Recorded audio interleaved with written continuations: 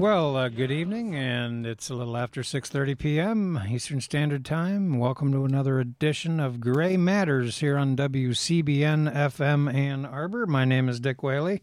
And I'm Jim Dwyer. I'm a little under the weather, but me and Victor Martinez, I think, can commiserate.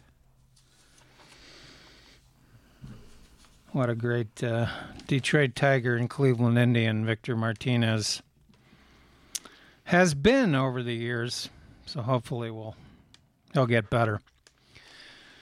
Anyway, the circus of Donald Trump's presidency and the continuing ignorance is just mind-boggling. Let's give him a brain damage award for the Cuba policy. I don't get that. This was long overdue, the ending of sanctions and the opening up of commerce to Cuba. I think 73% of Americans are fully in favor of normalized relations with Cuba. Yeah. It's a lovely place. People would like to go there and visit. And the policy really seems to be working. But I think once again with Trump, it's this sort of obsession with undoing Obama. It's all, I mean, you can almost go down a list of Obama's policy accomplishments, and Trump will try and reverse them at one point or another. He still seems really bitter over that sort of offhanded quip of Obama's that, I heard he was going to run as a Republican. No, he's running as a joke.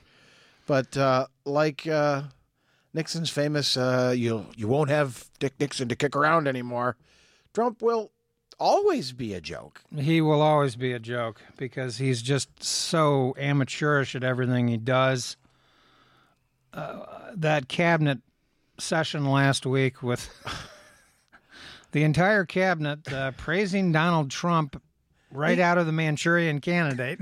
He needs a brain damage award for that, too. I mean, who honestly thinks that, you know what will convince people that everything's great and that I'm the best is if everybody says it out loud right in front of me while I purse my lips out and nod smugly.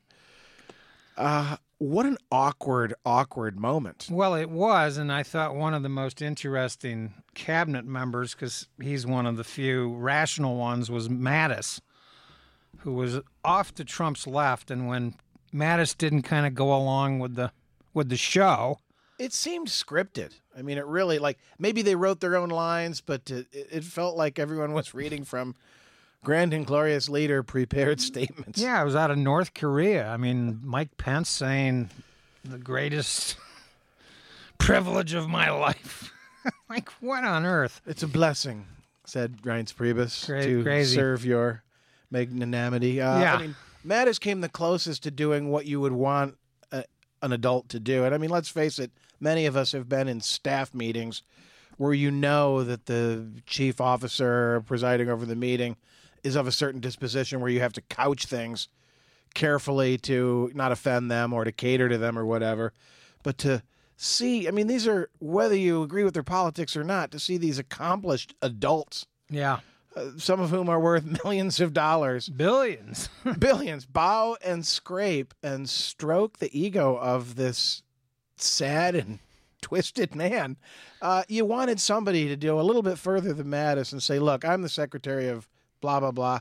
Can we get down to work? This is a meeting. Right. I got a lot on my plate. Sure. Let's proceed with the work. What are we here for? Well, the thing that was amazing was Trump actually sort of scowled at Mattis. And, of course, it's bizarre, in my opinion, the way Mattis, Tillerson, and Nikki Haley, the UN ambassador, have frequently made public statements that are in complete contradiction of Trump's policy statements. Well, Trump has signed off officially on Afghanistan now. He's like, well, Secretary of Defense is in charge of that. So I guess at the moment we don't really have civilian control over the military. Well, and as Thomas Ricks pointed... As much as, Mattis is probably the most trustable guy in that room. And as Thomas Ricks pointed out in an interview, Trump is an ignorant man who's never read Mattis's war plan. There are reports that Trump has never even read a book in his life, which I think that's quite clear. Believe it's. It's really frustrating. And of course, just a couple of weeks ago, I don't care as much about withdrawing from the climate agreement because it wasn't a treaty. Because I think the world is moving on anyway, and certainly states in America are moving on. And Trump has yet to prove that global warming is a Chinese hoax. In fact, The rest of the world doesn't seem to think so. No, and I just think that it once again makes America kind of a pariah state that people are not going to kowtow to the way they used to. And I think the only world leader that's having a worse year than Donald Trump is Theresa May. Man, I don't know what's going on in Great Britain, but it's kind of hard to even pay attention to the news over there anymore. Well, they had a huge youth turnout in the vote. Yeah. Of course, a lot of that is Brexit related. Well, she's the second consecutive prime minister, conservative prime minister, that's foolishly called an election early for no good reason, and then taken a drubbing in the process. And as for all of the academic sort of bizarreness regarding executive privilege and Jeff Sessions' strange appearance before Congress last week. Grinning like the cat what ate the cream. Yeah, well, They say down south. Watching him testify, I realized that he may be the offspring of Yoda. I saw a little John Tower in him there with the ears and the grin. And I don't know whether he's going to survive or not. Trump is furious that he recused himself. And then, of course, he ended up participating in the essential bureaucratic firing of Comey, who, of course, appeared recently himself. Meanwhile, the investigation goes on.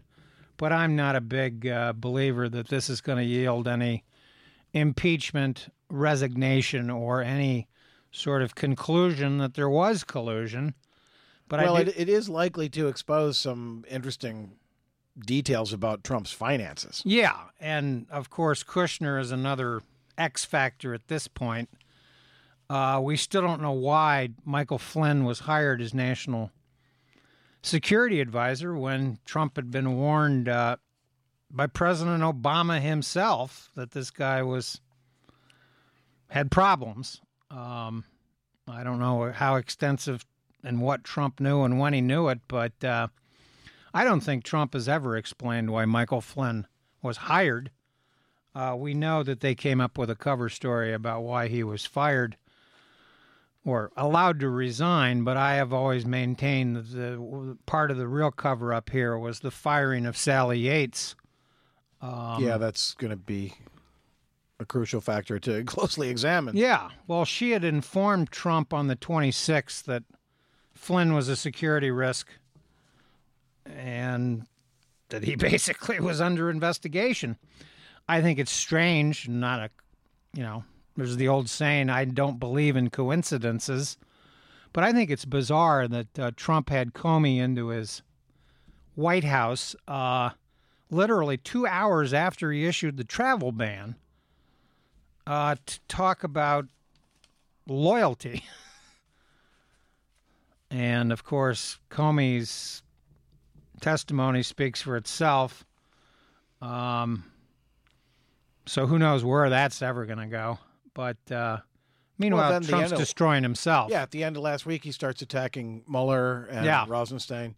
And I think going to Camp David was probably the smartest thing he's done in a little bit because he must have left the phone behind. There weren't any weekend tweets. And other things sort of roll into the front pages of the paper. But at some point, the Republican Party is going to have to address Trump's disinclination to take any of the Russia stuff seriously, because as soon as he hears the word Russia, he flinches, goes, there was no collusion. There was no collusion. There may not have been direct and immediate collusion. Right. That's what investigators are looking for, to see if there is. And if there isn't, that will be their finding. But all experts seem to agree that there was Russian meddling. There was meddling and hacking. Hacking. And so Trump has to address that. And, of course, unfortunately, the media doesn't want to admit the real story, which was the sort of overuse of Julian Assange's WikiLeaks regarding Hillary Clinton's emails and all this stuff, and the way these leaks were timed at certain points when Trump's campaign was in trouble. For instance, one classic example was Trump got heavily involved in the so-called Hollywood video that we don't need to go over, other than to note that Trump has not filed a lawsuit claiming the women were lying. Apparently, some advisors have convinced him that that's not a good direction to go in. But there were certainly timed WikiLeaks and the media's obsession with this somewhat overblown Benghazi email Hillary Clinton scandal. God, how long did that probe go on? Well, it went on for 2.5 years, 3 years. In fact, it cost more than the investigations into 9/11, the Kennedy assassination, Pearl Harbor. We can go on and on. I think, by the way, it's one of the reasons that Mike Rogers here from Michigan, who was chairman of the House Intelligence Committee in 2014, quit Congress. I think you see a little bit of that with Jason Chaffetz and why he's resigning. Chaffetz was one of the few Republicans to denounce Trump back in July of 2016 when he encouraged the Russians to, quote, find the missing emails. The chronology on this is quite clear. The editorial from the New York Times the day after this event said, on Wednesday, Mr. Trump crossed a new line by practically inviting Russia as an increasingly aggressive American adversary to interfere in the presidential election by cyber spying on Hillary Clinton's email correspondence when she was Secretary of State. Quote, Russia, if you are listening, I hope you are able to find the 30,000 emails that are missing, Mr. Trump told a news conference. This was during the Democratic National Convention, and just a month before, it's quite fascinating that I was able to track the original origin of this whole story down. It says Russian hackers penetrated DNC files, including Trump dossier. Remember that? Mm-hmm. So this has been known as a kind of this article, by the way, is dated June 15th of last year and was written by David Sanger and Nick Coransaniti, David Sanger being probably the New York Times' chief Washington correspondent, reporter on all that. He appears on television quite a bit. This goes into the details of some of these goofy things about Fancy Bear and Guccifer, and of course mentions the Ukraine, which Paul Manafort and Michael Flynn have clearly had some connections. There we have it.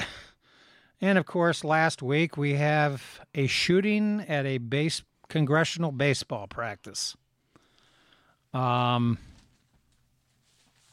Obviously, no American can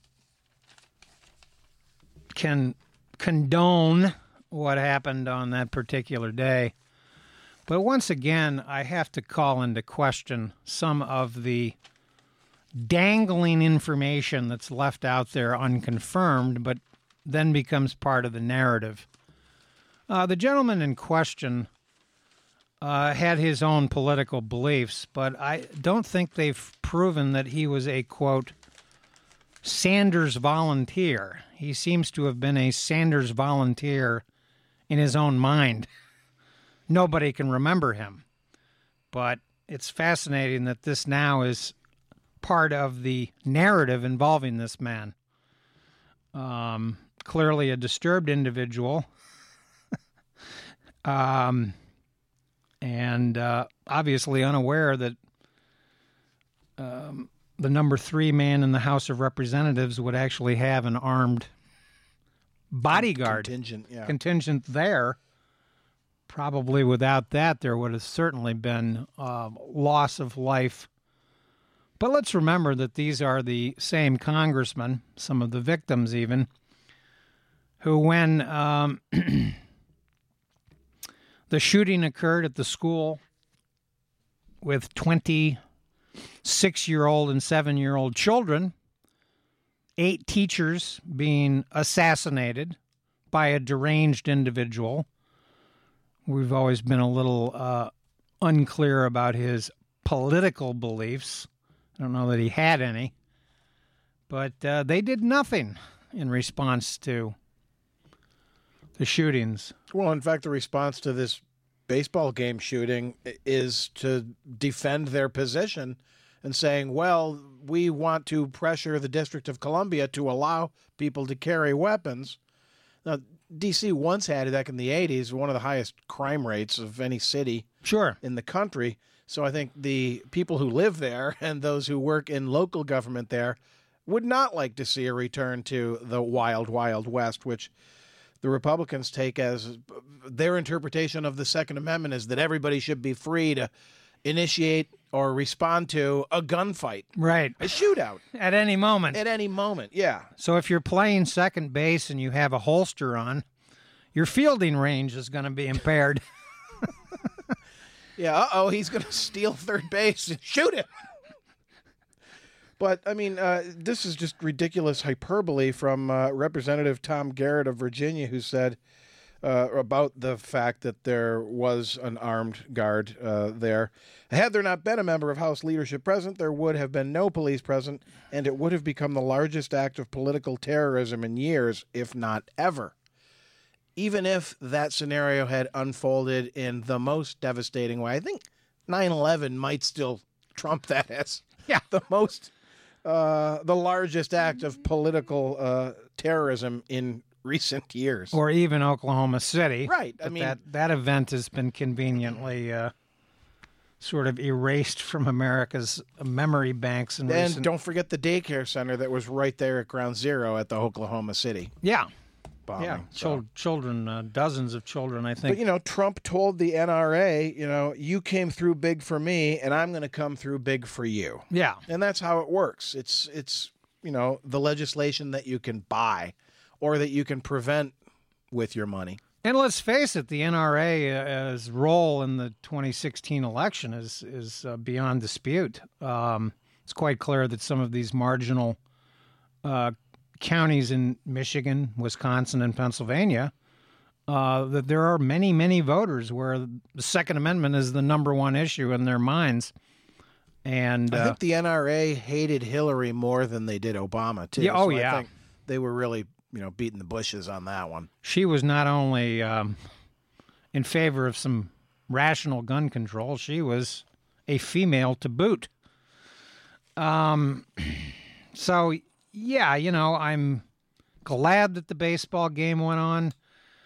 I'm actually a big baseball fan, and I think that it is wonderful that Congress actually has continued this. Well, especially in an era where the hostility between parties is so high. There's been a lot of talk about that. Joe Biden did an interview last week where he talked about the decline in the degree of collegiality across the aisle.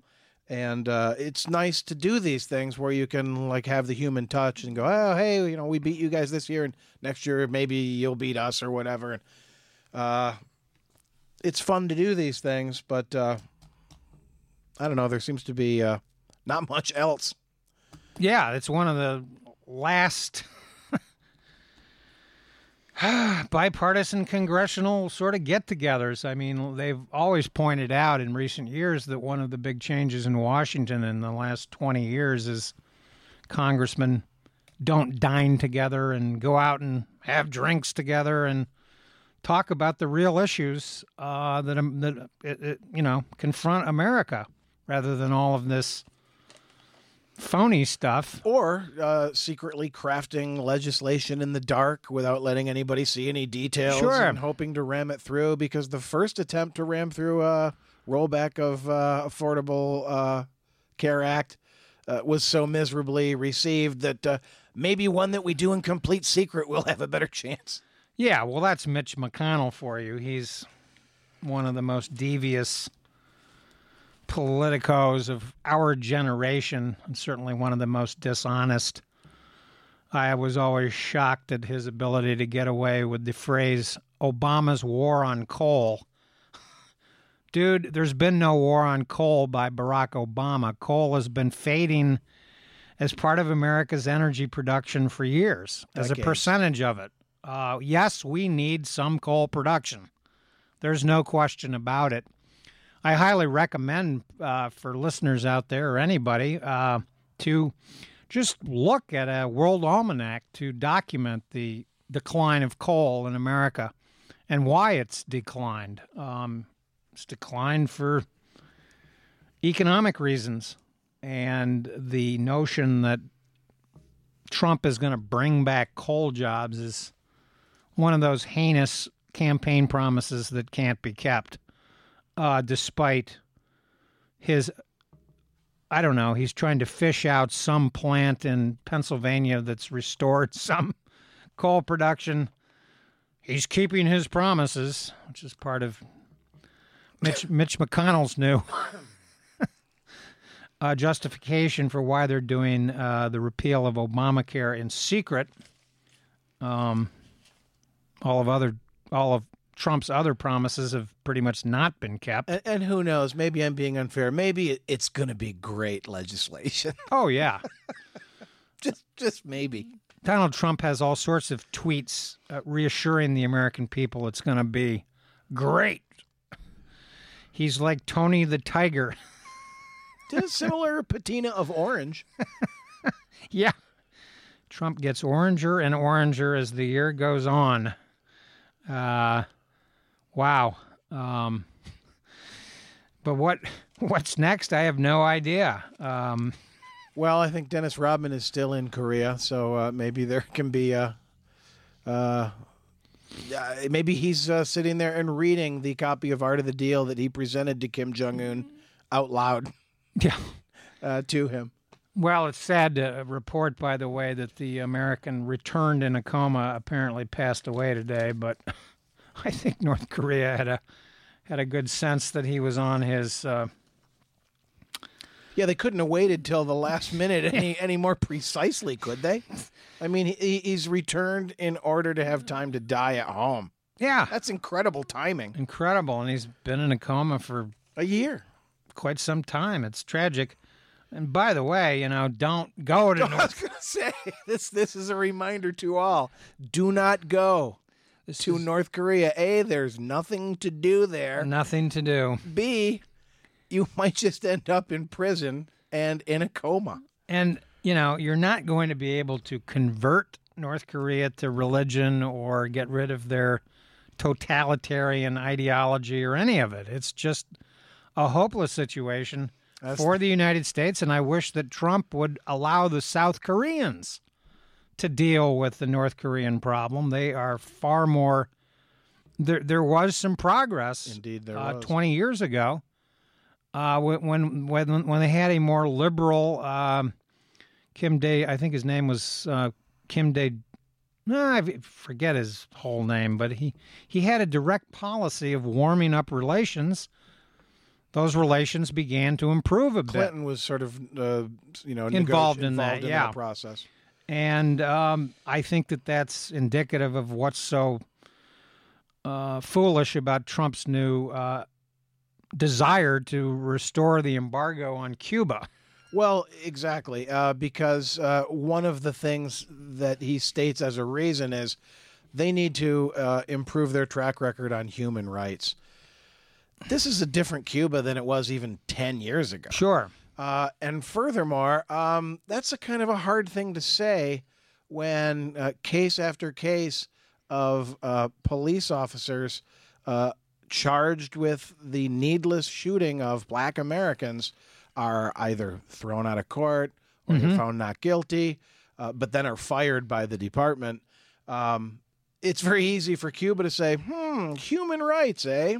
Yeah. Gee willikers. How's it looking back home? Well, that's the thing. It's a sort of a hypocritical double standard, and America's human rights here at home leave quite a bit to be desired. The new Mitch McConnell health care bill.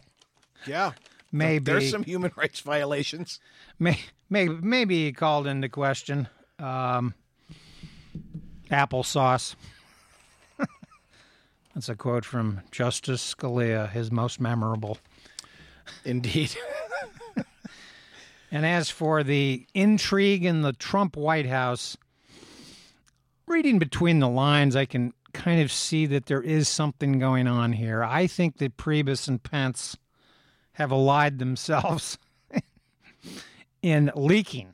I think that the leaking is coming all over Washington. I don't think this is just people in the intelligence agencies. Yeah, I mentioned that a couple weeks ago. There's multiple. I think Bannon's a leaker. Yeah. I think Kushner's been a leaker. I think that Bannon and Miller are battling Priebus and Pence within the White House. And some of these other issues are all diversionary tactics. We've seen so many trial balloons from Donald Trump.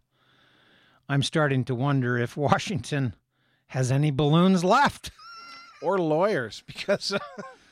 Pence is lawyered up. Some of the lawyers are lawyering up. And, of course, over the weekend, one of Trump's lawyers, he's got a civil lawyer who apparently has been giving advice to others in the White House beyond his capacity to do so.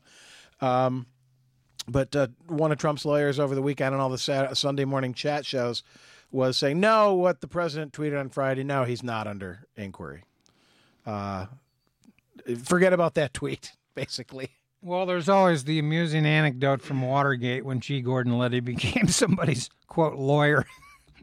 He said, give me a quarter to one of the low-level people that was getting basically wrung through the ringer, who didn't know what to do, didn't know what to say. And Liddy said, I'm your lawyer now. Thanks for the quarter. Here's the quarterback. What we say remains confidential. Oh, well, that's a nice little piece of chicanery. That's what we call trickery beyond belief. And I think equivocation is also a pretty accurate term there. But speaking of G. Gordon Liddy and like the smart guy in the room with the great idea, Newt Gingrich, of course, reemerges as a sage defender of Donald Trump. Yeah, he's always reassuring. Saying over the weekend, accusing Mr. Mueller, of course, who a month ago he had nothing but praise for, saying Gingrich said this about Mueller. He is, quote, the tip of a deep state spear aimed at destroying the Trump presidency. Well, this is a Fox News line. This is Sean Hannity's big thing. The deep state. It's a conspiracy within that we'll never be able to root out. It's this sort of bizarre animation of really at core paranoid fantasy. Yeah. And it's on the left and on the right to assume that the CIA, man, they know everything. They don't know everything. They know a lot. They're processing a lot. They're investigating a bunch of things, some of which they have no business investigating. They're manipulating some things. They're not manipulating others. But to assign them with this sort of divine omnipotence is really a sign of heightened paranoia. And if Gingrich were so smart, why isn't he something other than somebody's tool? Yeah, well... Shouldn't he be like his own thing? Shouldn't he be an elder statesman by now, if he's really that smart? Well, he was such a player, as they say, in the Bill Clinton, Monica Lewinsky saga, that it was rather amusing to see him being forced to resign as a result of hypocrisy and other assorted Newt Gingrich shenanigans. I don't want to blame Newt Gingrich for everything, but he certainly started a lot of this partisan nonsense that's been going on The for hostility years. level. Yeah. Yeah. The hostility level, the the charges that cannot be substantiated. And the use of threats. I mean, he was the guy who threatened to shut down the government and then did so and then found out that, that wasn't a good idea.